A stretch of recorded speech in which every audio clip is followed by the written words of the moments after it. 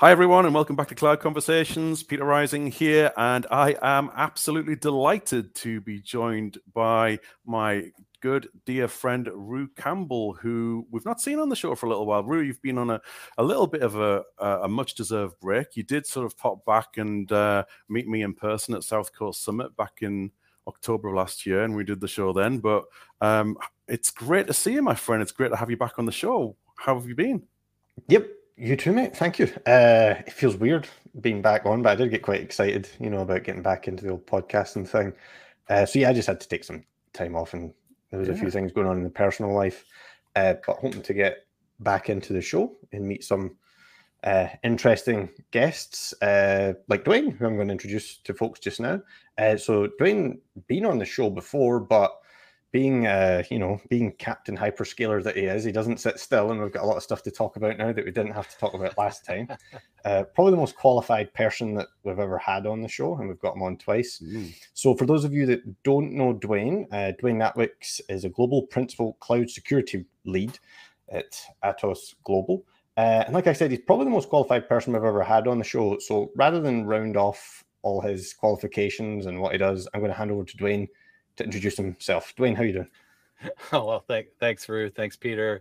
Great to be on again. It's probably been a year or so since I was on the last time, and some things have changed. I'm now the cloud security lead at globally for Atos, a global systems integrator, Microsoft, AWS, Google partner. So I kind of got my dream job about 6-8 months ago to be able to be, in help with the strategy, with the direction around our cloud security practice, and to do a lot of advocacy around cloud security and Atos. So really excited to be in this position now. I'm also recategorized as a security MVP with Microsoft. Also a security and identity community builder for AWS. So I've kind of branched out, and I'm now a multi-cloud influencer, I guess. Oh, wow. Yeah. That's pretty cool. So lots of good things, and have gone vendor independent a little bit too, because I got my CCSP from ISC Squared, and I'm nice. And I'm an authorized instructor for those courses now, as well as my Microsoft certified trainer aspects. So yeah. Cool. Good doing a lot of stuff. Yeah, like you said, I don't know how I find the time, but I don't seem to stay still. Well, there you go. I know the feeling. Know the feeling well.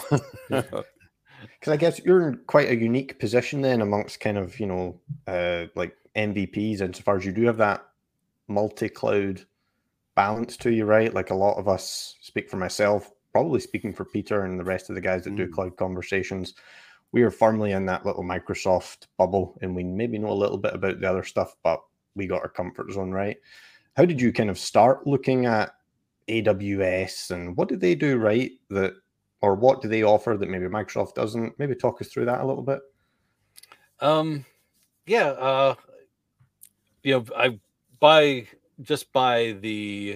the sheer, when I moved on from being at a Microsoft learning partner to going back into being part of the managed service provider CSP kind of world, a little over a year ago, I went to CloudReach, and CloudReach is primarily an AWS managed service and cloud migration provider. So I was kind of thrown into the fire of just needing to refresh my knowledge.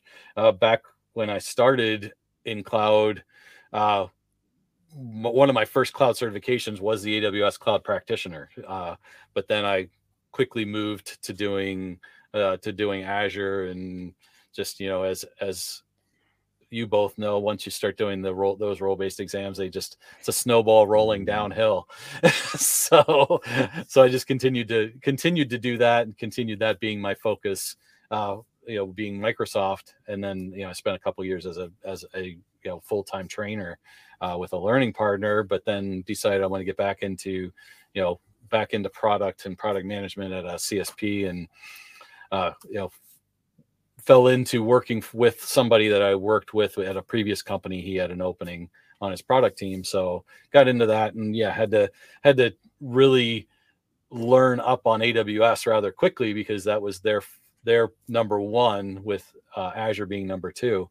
And the approach I kind of took in learning AWS was looking at it through a Microsoft lens, and looking at what they do, what they do differently versus, from an architecture standpoint versus Azure, and kind of use that as my springboard point to kind of learn the differences in terminology. And I've kind of created a study guide for everybody on my blog when I did it. That was AWS solution architect from an Azure perspective, as an Azure solution architect. And I got to do that now with from the security piece, just to understand that. And though there's a wealth of differences between, from a security perspective. When you're thinking architecture, it's not that much different, but from a security perspective, just the maturity and the approach is very different, especially when you're thinking like identity and access management. There's a lot of differences in how it's much more policy driven in AWS, where Azure AD is much more permission based and role based a little bit. It's a much different structure around it. I think probably because of Microsoft coming from the Active Directory world, it made it a lot different, and it's a lot, makes it a little bit different for me to comprehend. You got to change your comprehension perspective as you architect those things.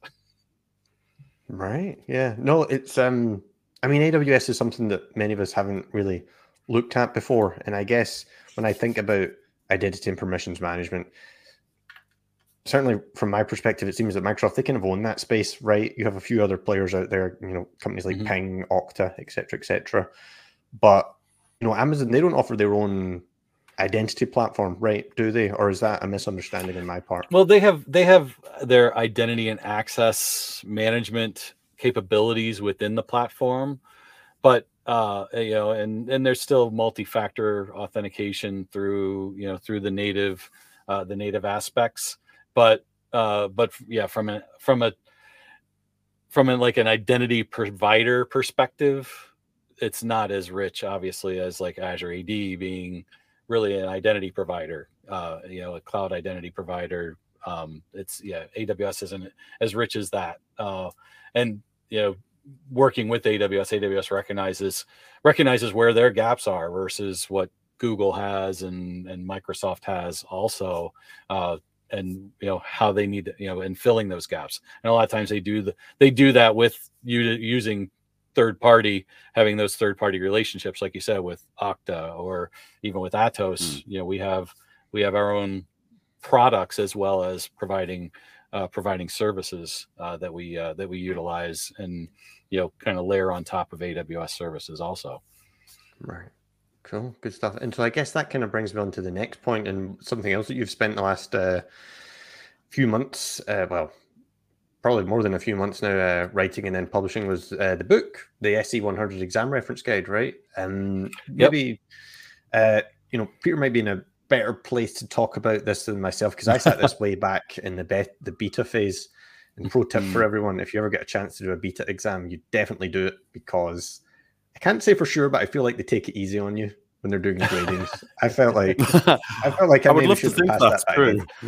You feel you're one of those social promotions. Is that what you're saying?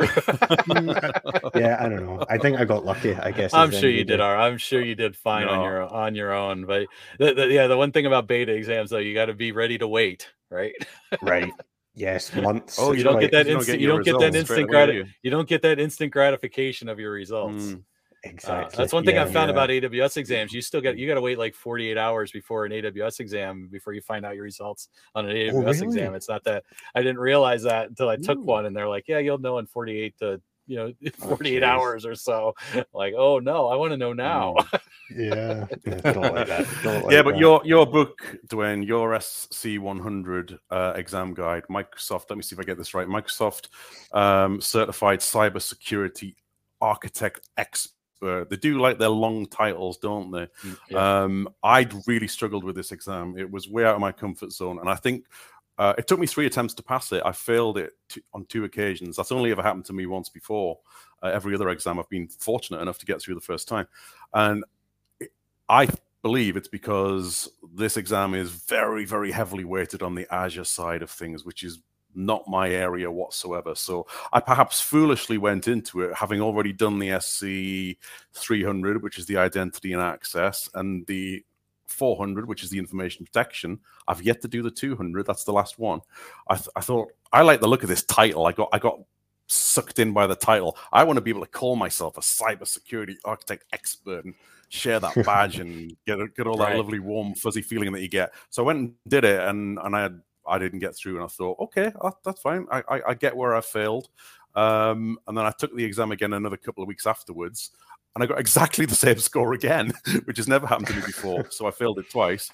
So I took stock. I thought, right, refocus, give it a while, go off. And then your book hit. You very kindly shared an advanced copy of your book, which I'm super grateful to you for, because it helped me to understand the technologies that I wasn't working with, being a Microsoft 365 guy rather than an Azure guy, because I didn't know my ARC from my WAF from my Azure policy to the thousands of Azure this and Azure that there seem to be. And I think that's all it really was, knowing which product did which things. And your book explains that so brilliantly. So if you're listening or watching and you want to take this exam and you need to understand how to apply the technologies, then Dwayne's your guy. This book is awesome. So thank you, sir. I appreciate you got me through with a very decent score, I have to say. I never like sharing scores because I always think it makes people very too competitive in one way or the other. But it got me through. But yeah,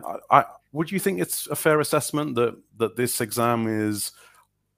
I view it as being almost 75% Azure focused and maybe 25% M365 focused. It's very Azure heavy, isn't it? Yeah. First of all, thank you very much for the kind words, and I'm super happy that my book played a part in you passing that exam, because as a writer, teacher, trainer, that's where we get our warm and fuzzies is from from hearing others having success from what we've taught. So I really appreciate that. But it's interesting that you brought that up, because I was an SME on the development of the exam.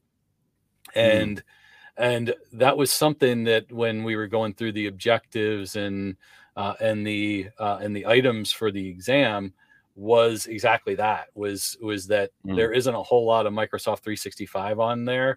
There's probably the most is probably in the in the thinking about risk and compliance areas, right? Because Purview has such a strong play across platforms, not just in 365, but also really Azure and AWS kind of start to becomes kind of a multi-cloud compliance platform to a degree, and hopefully gets even more so going forward. But it is, and I think a big reason for that is obviously it's an architecture exam, and there isn't much architecture to Microsoft 365, right? The architecture's there, it's built, the applications are there.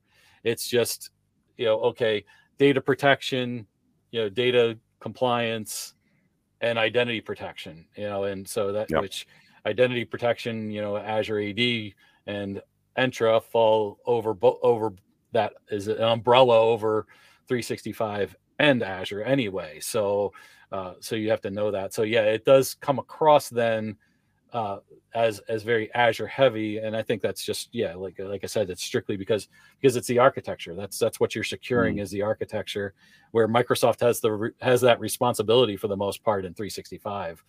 So that's why it kind of comes off that way. And and I can understand somebody that's in Microsoft 365 all day and not in Azure, kind of finding that struggle, and it goes back to what I was saying about moving to doing an AWS architecture exam versus an Azure architect exam. It's a terminology and an understanding what does what, if you're not from a networking background or an infrastructure background, you've got to bridge that hole for this exam. And that's what I'm glad to hear that I was able to do that for you, because obviously completely. then I've done my job. So I got my you copy completely right have here. My friend. You completely have. Oh yes, show it up for all to see. There it is. That looks very shiny. I'm liking the new good, style that Pact have for their covers. They've changed their packaging a few times in recent years, but I'm really liking this. I'll hopefully have another one myself quite soon, but that's another story. This is my third one, and probably I feel it was the most challenging one as well. I can well believe it. Even just because it's architecture and theory rather than doing. Yes. I did the SC900. The fundamentals exam was even challenging to a degree when I did the SC900 book versus the SC300 for the identity and access, because the identity and access is so practical, and you're writing labs and exercises and screenshots around how to do this. Fundamentals exams, you got to keep it high level to how you describe and what this does, and then the SC100 was that theory that, okay, this is how you apply and design and go from there. And there's not a whole lot of here's how you do things. It's here's how you evaluate things, or here's how you look at things in Microsoft Defender for Cloud or Microsoft Sentinel, or how here's how you apply zero trust to your identities or your infrastructure, or your data and networking. It's not as much of here's what you're going to do, because you got to stay away from that too. Yeah. So I'm so pleased you said that, from that standpoint. Yeah, really pleased you said that, because when you said the word theory, I was about to say, to me, this book is exact word I was going to say is much more theoretical. And that's exactly what I needed, because I didn't understand the technologies. I didn't know what Azure Arc was or did. I didn't know in depth what Microsoft Defender for Cloud did, or all the other technologies that you explain so well from a theoretical point of view. It's exactly what I needed to understand where they fit and when they would be used, and that helps you to answer the questions, to understand, these questions that you get in the exams that we're all used to. That's got to be. It just made it so much easier for me. It's got to be that. And half the battle is always eliminating the wrong answers, isn't it? As much as knowing the right ones. But no, it's absolutely brilliant, and I think there'll be many people who will benefit from it. I mean, from my own personal standpoint, I'm an M365 guy. I wanted this cert. I just really wanted it to set myself the challenge. I'm very unlikely to ever do anything in the Azure space, so I'll probably lose all that knowledge very, very quickly. And come the renewal, I'll be swatting up and trying to. But the renewals are a much easier process and very, very fair, and I like how they're done. So. Even at least annually you'll get back some Azure knowledge. Yeah, right? it'll keep me fresh. I mean, I'll be able to hold a conversation with customers if they start asking that, rather than just saying I'll pass you to our Azure team. I can talk a little bit more about it now, at least, which is always a good thing, right? Right. Definitely, yeah. And I totally agree with you guys, because I did my first round of renewals, or maybe my second actually. I did them just the other week, like 4 or 5 to get through, for the information protection exam and stuff like that.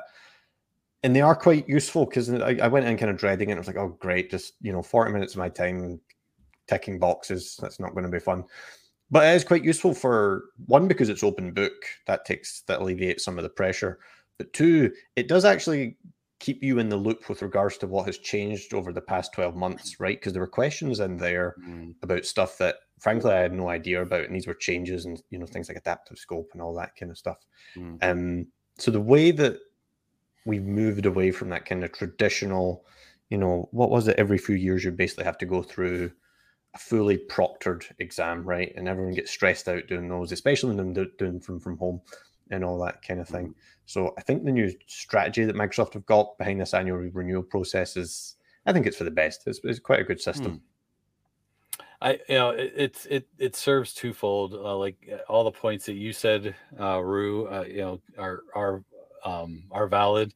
I think it also gives Microsoft people want to probably get more Microsoft certifications with the renewal process being so smooth and easy, where the other hyperscalers require you to take the full exam every 3 years. And I think Microsoft has never really done that, even like with the server, like the MCSE and those MCP exams that they used to have. They just do an update exam, right? They, if 2000 moved to 2003, they do a 2003 update exam. You didn't have to redo across all of the 8 exams that they required you to take to get your MCSE or whatever it was. And that kind of kept me away from doing those types of exams back then, because I was more of a solution engineer, and doing those hands-on deep Active Directory type of exams and things like that I stayed away from.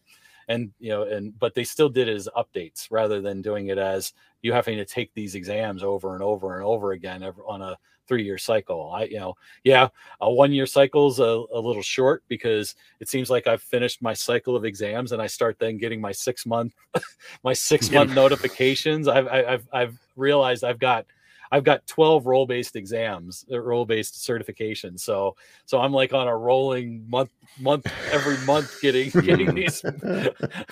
You can't get away from them. I posted something just to get people's thoughts on it. It's like, if you're not applying it, is it worth it to put the time and stress into these assessment exams? And I'm like, because I had the Teams one coming up, and I'm like, Teams administrator. I'm like, I don't do any Teams administration.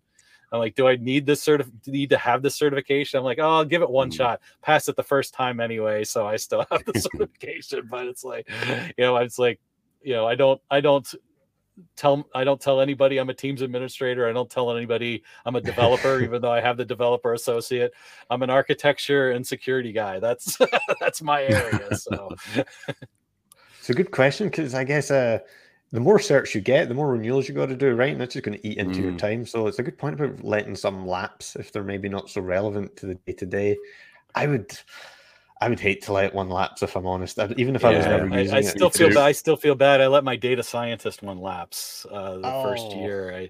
I forgot completely about it, and it kind of got buried in my inbox, and then the date ended, and so I let that one go. Yeah, so that one.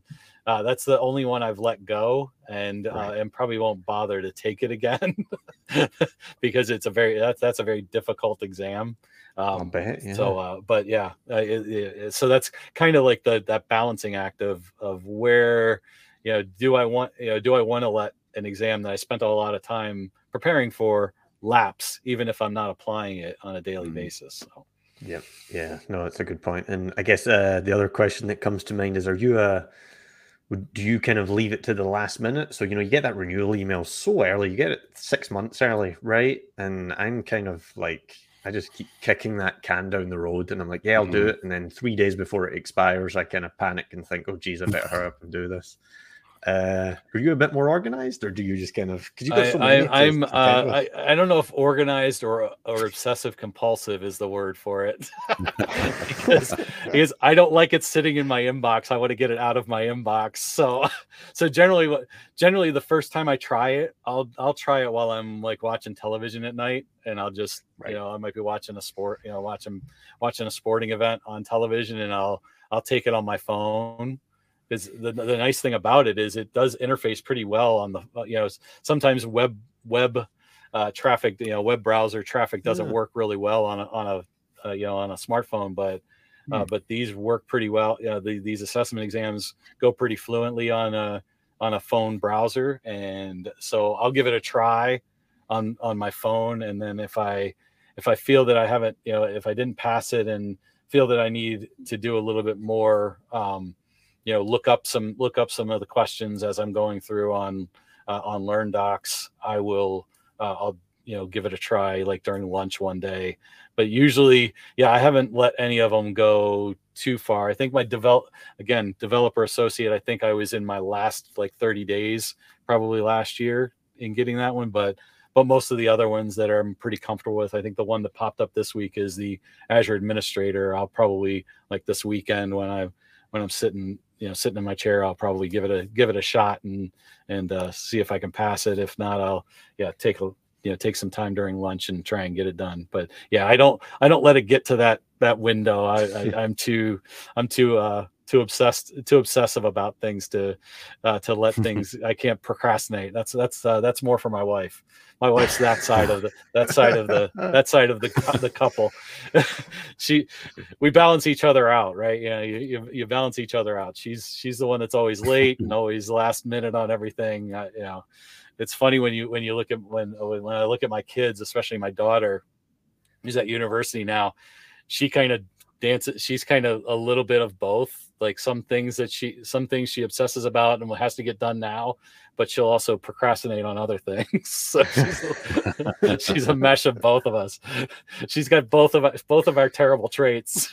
Oh geez, yeah. You don't want that. You don't want the worst of both and the best of none, right? That's well, she's super smart and motivated too. So she gets those good traits too. So gets that from you. Oh, yeah, there you absolutely. go. Good stuff. I think I'm somewhere between the two of you in that I don't do mine. I've got one just came the other week. I think it's my team's admin associate, whatever it is, 6 months notice. So I'll probably do it about 3 months from now, but I'm not going to do it straight away because I think that's ridiculous how soon that's come. But you're going to nail that one. You're going to nail that one, Peter. That one has a lot of purview based questions. I just took that one like a month ago. I was like, I was like, it was around. There's so many questions around compliance on that renewal. It was, which made it more pertinent to me than what I thought it would have been. In terms of external users and things like that. It was a lot of stuff around compliance and data compliance in there. So I actually liked the renewal exam for that one.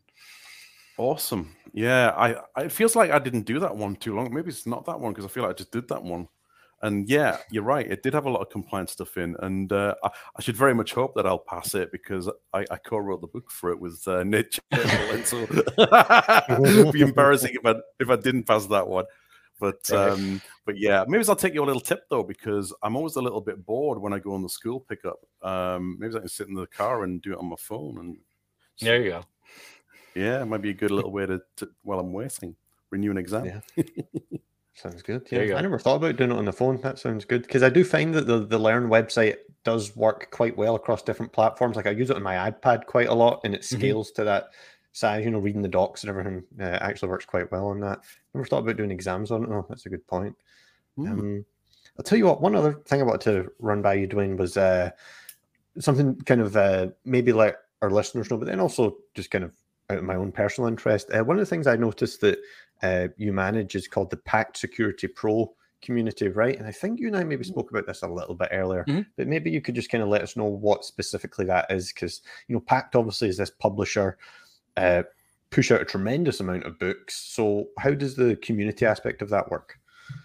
Yeah, so they have a Discord community, and we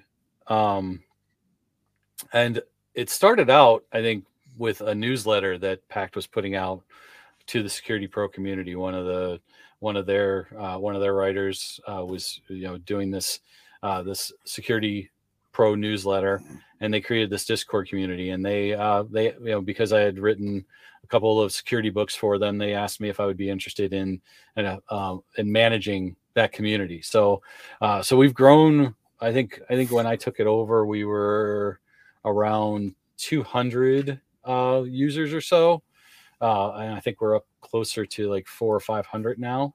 So we've grown quite a bit. I've built it around different things around certifications. I'll share people, call for speakers if anybody's looking to do that. I treat it very similarly to any like a LinkedIn group or something like that, where where we try and keep it community based, keep a good, inclusive environment, use it for sharing information.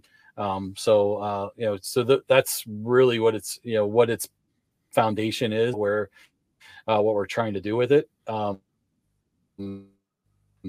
Some different things also that I need to do a little bit more of in here is doing some like more book sharing and kind of book club kind of stuff in there, to kind of keep it kind of keep it fresh and do some different things on there, which hopefully I'll do over the course of the next year or so to get more, maybe draw some more people in and make it make it more applicable to people's needs. Cool, sounds good. Well, what we'll do is we'll share the link to that Discord server. We can put that in the description things of the show and make sure that folks can hook up to that. And just to clarify, then, that's not going to be, is that exclusive to the Microsoft stuff, or is that basically anything? No, I've got an area. It's any hyperscaler. So yeah. Cool, awesome, good stuff. Okay, we'll definitely share the details of that. But that sounds awesome. I'll put the join link in our chat so you can grab that. I set a non-expiring link in there to join the Discord server. So definitely want to grow the community. Do a little bit more with it over this year. I got a lot of MVPs and community leaders that probably have been on your show. Yeah, hopefully. Cool. Yeah, no, we're trying to, because I've had a bit of an absence from the show, I'm trying to kind of build up a pipeline of folks to have on the show. And it's just going to be all Defender guys. I'm sorry everyone, but it's Defender. That's all it's this is good though. This is why we've got the hosts that we got, because we've now got this balance across the team, and we've got this. Everyone can take a break like you've had, and others can step in. And I should take my own advice because I just keep going for some stupid reason, but that's just my nature. I don't know when to stop, but the rest of the team mastered that. Well, I guess on that point, Peter, you've got a new meetup group, right? Maybe we're talking about that a little bit. Oh, I do. Yes, that's right. I mean, something that anyone who knows me quite well will know about me is that I'm very passionate about mental health and well-being. So I've just announced on social over the last couple of days, as we record this, a new meetup group, which is the Tech Community Wellbeing Check-In. It's something that I'm doing alongside fellow MVP Jessica White. Jess is a former guest of this show. You can go back and see when we interviewed her a few months ago. I think she was on with me and Kat on that episode, and Jess is wonderful. And I think both of us have got our own stories about how things that have affected us in terms of our discrimination and mental health and anxieties and all sorts of stuff. And I just wanted to create a space, a safe space, if you like, where people could come and check in and speak in confidence. So it's going to be hosted on Teams. We'll, like anything else, like this podcast, when you and I started it, Rue, Jess and I will sort of learn as we go. But the first one, we're just going to set the scene on March the 6th when we launch it, and introduce ourselves, what our vision is. Anyone wants to talk about anything, we're not going to record it, much like we don't record the security and compliance user group that you and I do with Al, Rue, because it's very important that that's private and confidential. People should feel that if they are going to share very personal things that they can do in confidence. So, but no, really passionate about doing something in that space to support the community. And it doesn't have to be just the tech community. I mean, anybody's welcome, but I don't think there's enough awareness of a lot of these subjects, and I'm hoping that we can get a lot of people interested in coming to share their stories and realize that they can do, and they're not alone if they're suffering with anything that's giving them trouble in their day-to-day lives, because there's a lot of stresses. The world's been a topsy-turvy place for the last few years, with pandemics here and wars there, and going from those sort of global things to economical challenges, which has led to many. I suspect all of us on here will know somebody who's been affected by the recent layoffs at Microsoft in particular, but also Amazon and Google. I've got many dear friends who've their roles have been wiped out at Microsoft, and these are people who've been at Microsoft for many years, and it's horrible to see. So yeah, I this is a very, very passionate project for me. It's one of many spinning plates that I've got, that my wife just face palms at me, because when I announced it on Twitter last night, she said, because I have to go on Twitter to find out that you're doing another user group, and surely I told you about this. I'm sure I did. It might have been about 6 months ago that I sort of floated the idea, but so yeah, I got in trouble for that. But that's okay. When I started my podcast at my company, my daughter found out about it on LinkedIn and mentioned it, and my wife's like, "Oh, you're doing a podcast?" Oh, yeah. Jeez. I can just picture the reaction at home where your wife must have just, oh, Peter's got another idea. Oh dear. And I'm not done. Well, I love what you do, Peter, and how absolutely. open you are about the mental health and the mental struggles and things like that. And we're dealing with something similar here this week. My daughter goes to university at Michigan State, and they had a shooting 2 days ago. So like Monday night, we're like making sure she's okay. She's trying to find out if friends are okay. You know, they had somebody randomly, shoot 8 people and kill 3. And she barely slept that night. She was hiding under her bed for 4 hours before, while this person was at large on campus or in the vicinity. And she came home yesterday morning. She's like, I got to get out of here, for a few days. And she was, she was shaken, and that's just, it's all things like that that start to, build and build and build. And, we're dealing with other things from my mother-in-law's health. That's just, all that stuff just starts weighing on you. And, my wife was really, not in a good place last night because, all of that stuff just starts getting on your shoulders and just starts weighing you down, and I've seen it even myself over the last month or so. And so, and, you being so open on social media, I usually keep my personal to myself and stick with business. But, when you're open, it does lead to others being open as well, about struggles. So, round of applause to everything that you do for the community from that aspect too, not just the technical aspect is super helpful to everybody, even if we don't say it. I know I've reached out to you about some things about, we've got similarities in our family life with our kids that it always helps to hear things from others and how other people handle different things, to find different approaches and find different ways to kind of keep a positive attitude. Because I generally am one that tries to keep a positive attitude, but there's some days that it's hard. Oh, completely. And Sure. Thank you from the bottom of my heart. That's lovely words to say about me. I appreciate it so much, but I enjoy it. And half the battle sometimes is just listening, for someone out there to have someone to listen to them and you to sit back and just hear them share how they're feeling and how it's affected them. And every story is different. It's all too tempting sometimes. One of the lessons that I have to learn myself, sometimes somebody will be telling a story and I'll immediately instinctively want to jump in and say, oh, I can relate to that. And don't do that. I'm cutting them off. Let them continue and complete their story and share their perspective.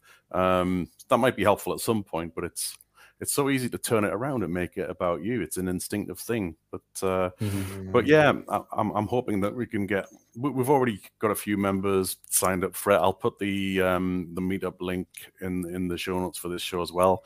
We start on March the 6th at 1800 hours, 6 p.m. GMT time in the UK. I think that's 5 hours ahead of Eastern Standard Time in the States, and Pacific Time. I think we're 8 hours ahead of Pacific Time. I'm getting quite good at this recently. Yeah, what's helping is that is correct. I'm on Eastern Time. So yeah, there you go. Because my wife started doing some art courses, and she does a lot of Zoom calls. Not Teams, with her course that she does, and a lot of hers are US based, and she keeps on asking me, what's Pacific Time again? Remind me, Peter. And I said it's getting ingrained in my brain. And of course, you got Asia Pacific as well, and all sorts of different time zones. So this is one of the great things about our worldwide community. It brings us all closer together, and I absolutely love it. Yeah, for sure. Yep. I'll maybe sign up for that meetup thing, because it's kind of like you guys were saying. It's like one of the things I've kind of realized over the last few years is that it's everyone's got something, right? And sometimes you're just kind of plodding along through life, and then all of a sudden some event comes and slaps you in the face, right? And I guess certainly that kind of sounds like the kind of thing that your family just went through, Dwayne. And I guess folks have to deal with to different degrees throughout their lives. So it's good that in our little community we've got folks like yourself, Peter, that are kind of putting themselves out there, because I kind of try and balance that line between talking about stuff but not going into too much detail, and that's just my personality and everything.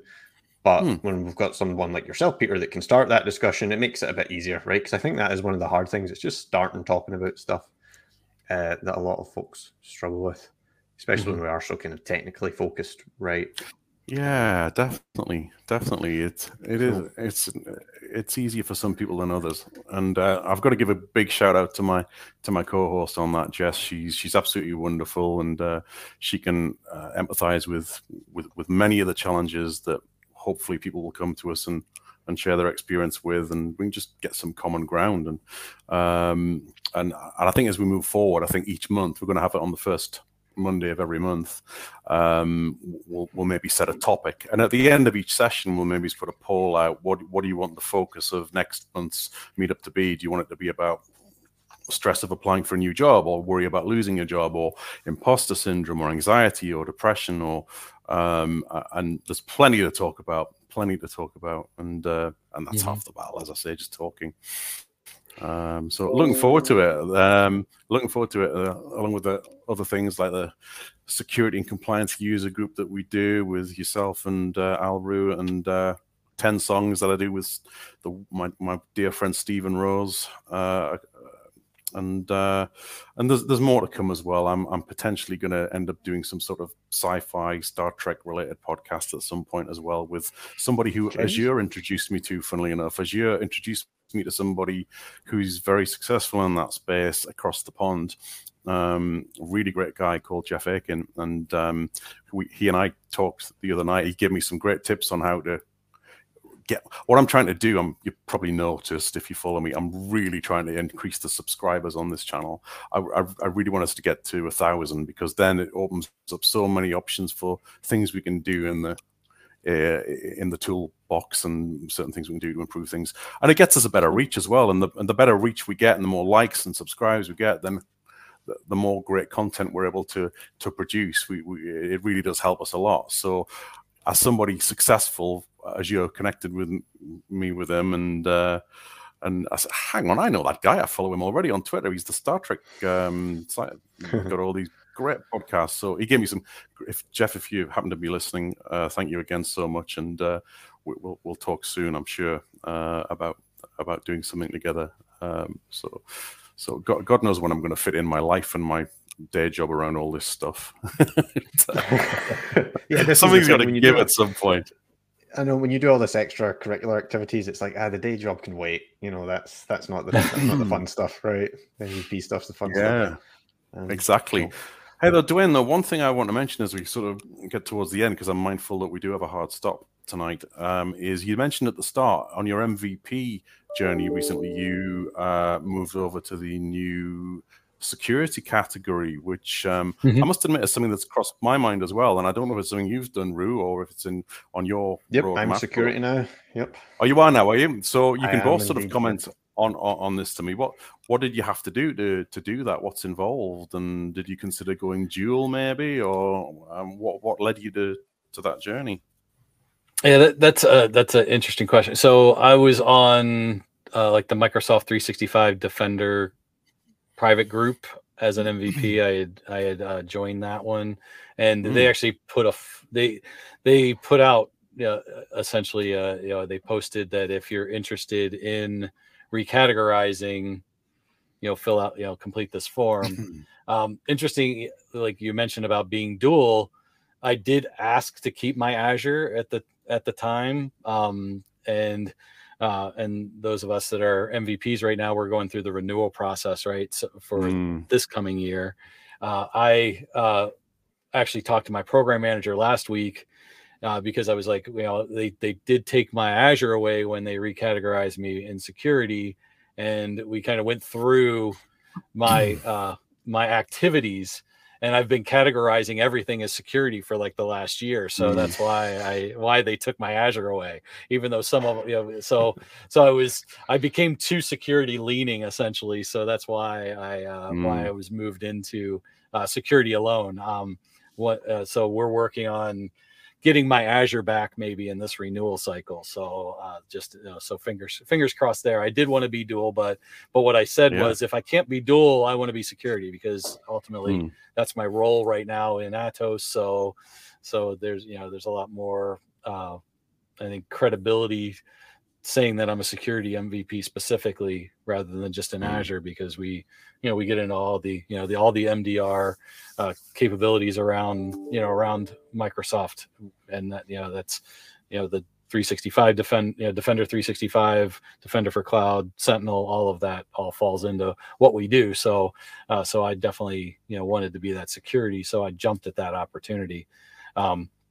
If for those that are listening to this that are MVPs that want to be recategorized and are going through the renewal cycle, I recommend talking to your program manager, your local program manager in your region, and letting them know that. That was one thing that kind of came up when we had like a tips for renewal call with the North American program managers, was if you want to be looked at for dual, or if you want to recategorize, get in touch with them, and they can help guide you and give you some feedback on what your activity looks like and what the likelihood is. Because what they do is they go through and they talk to the specific program managers around those areas to see if that if you qualify for being an MVP in that category, essentially.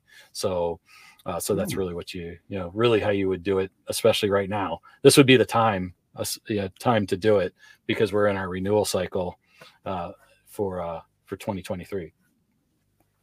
Yeah, I went through the exact same process as you, Dwayne, through the 365 Defender customer connection program. And I guess shout out to Katie Reichman, who was involved in that. She did a great job. Yes, she was awesome. Dealing with all these crazy MVPs saying, when's this happening? And then bugging her of what is this done? Is it done? Yeah. A lot of impatient. Did I get recategorized? When am I going to see it in my portal? Yep. When can I put it on my social media? Yeah, exactly. No, it's a shout out to her. She's great. And I'll tell you what, one maybe final question for me in a way, Dwayne, just before we kind of wrap up here, and thinking back to your work in your SC 100 book, one of the interesting comments you made was the point that you can't, there's a reduced focus on the click by click guide, right? Because it's about theory and it's about general high level understanding of stuff. In my mind, if someone doing this in day out, that's maybe easier for me. But if someone is new to this and they can't just go away and really lab it out like they may be used to, right? They kind of have to more understand the theory. Yes, do you have any just kind of final pieces of advice for folk going into the SC 100 exam that might, other than buying your book, because that's going to be advice number one, right? So what's advice? I mean, if you're not somebody that knows a lot about Azure, it's good to kind of go through and kind of look at those services, whether it's going through the Microsoft Learn modules, or the Learn docs, or just using just getting a free subscription and going in, looking at what there's a lot around capabilities and how you would look at Microsoft Defender for Cloud and provide recommendations for what to do within an architecture. One of the things that I did within the book was, instead of labs and exercises, was case study, like use case type of scenarios, and looking at those, taking a scenario that focuses on outcomes based on that chapter, so that you can kind of get your mind in that area of, okay, this is the way I've got to think when it comes to being a cybersecurity architect, and what you need to look at, what services are. And then back when we do in the chapter where I have like some sample questions, I also provide some potential responses to those use cases and those case studies. So, finding things like that and just kind of finding, some like real world use cases. I know, Microsoft probably, if you have access to, Microsoft will have some different things to talk, that kind of talk through how you would use certain services, in kind of some partner workshops and things, especially if you're, if you're a Microsoft partner. Looking at their partner workshops kind of does kind of a similar thing. It kind of takes you through a scenario and then how you do it from there. Yeah. Awesome. Those case studies were awesome. Awesome. Oh, thank you. Really helped me a lot. We really need Peter to do a commercial for my book. I think. I have left you a very deserved. Yes, and yes, thank you very much. 5-star review on Amazon, the Amazon review is amazing, and yes, thank you very much for that. Nothing but the truth and nothing but love, my friend, and gratitude. Thank you so much for all that you do. It's a wonderful pleasure and a privilege to have you on the show again. Is there anything else you'd like to say before we wind up? How people can connect with you, anything you've got coming up, and so on and so forth. Well, you got the my Twitter handle is there with my name in the video screen. You can find me on LinkedIn just by my name. And other than that, I'm always happy to hear and communicate. If anybody has, I'm happy to mentor, and discuss any aspects to, becoming an MVP, becoming a AWS community builder, or becoming, getting certified. What kind of what resources are available for certain certifications. Those are things that I enjoy doing and enjoy helping out. Don't reach out to me and say, hey, can you get me to be an MVP, or will you recommend me to be an MVP as your first bit of ask to me? I'm sure both of you have gotten those DMs, but you need to do your time and be a part of the community, and I can give you guidance on how to do that. Those are some things. If you one of the other things that I didn't mention was I took over a speaker mentoring site that some other community members had done, and he had one of the leaders of that wasn't able to carry on, and asked for people to step up and take over. So if you're looking to be get involved in speaking at user groups and things like that, this group, we've got a group on LinkedIn. It's Speaking Mentors. We're working to grow that group with more mentors, with more people needing mentors.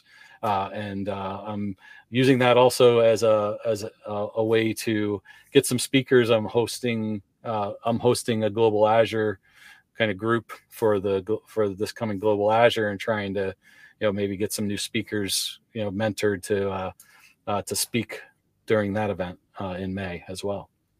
Oh, amazing. Well, if you share anything that you're doing, that would be grand.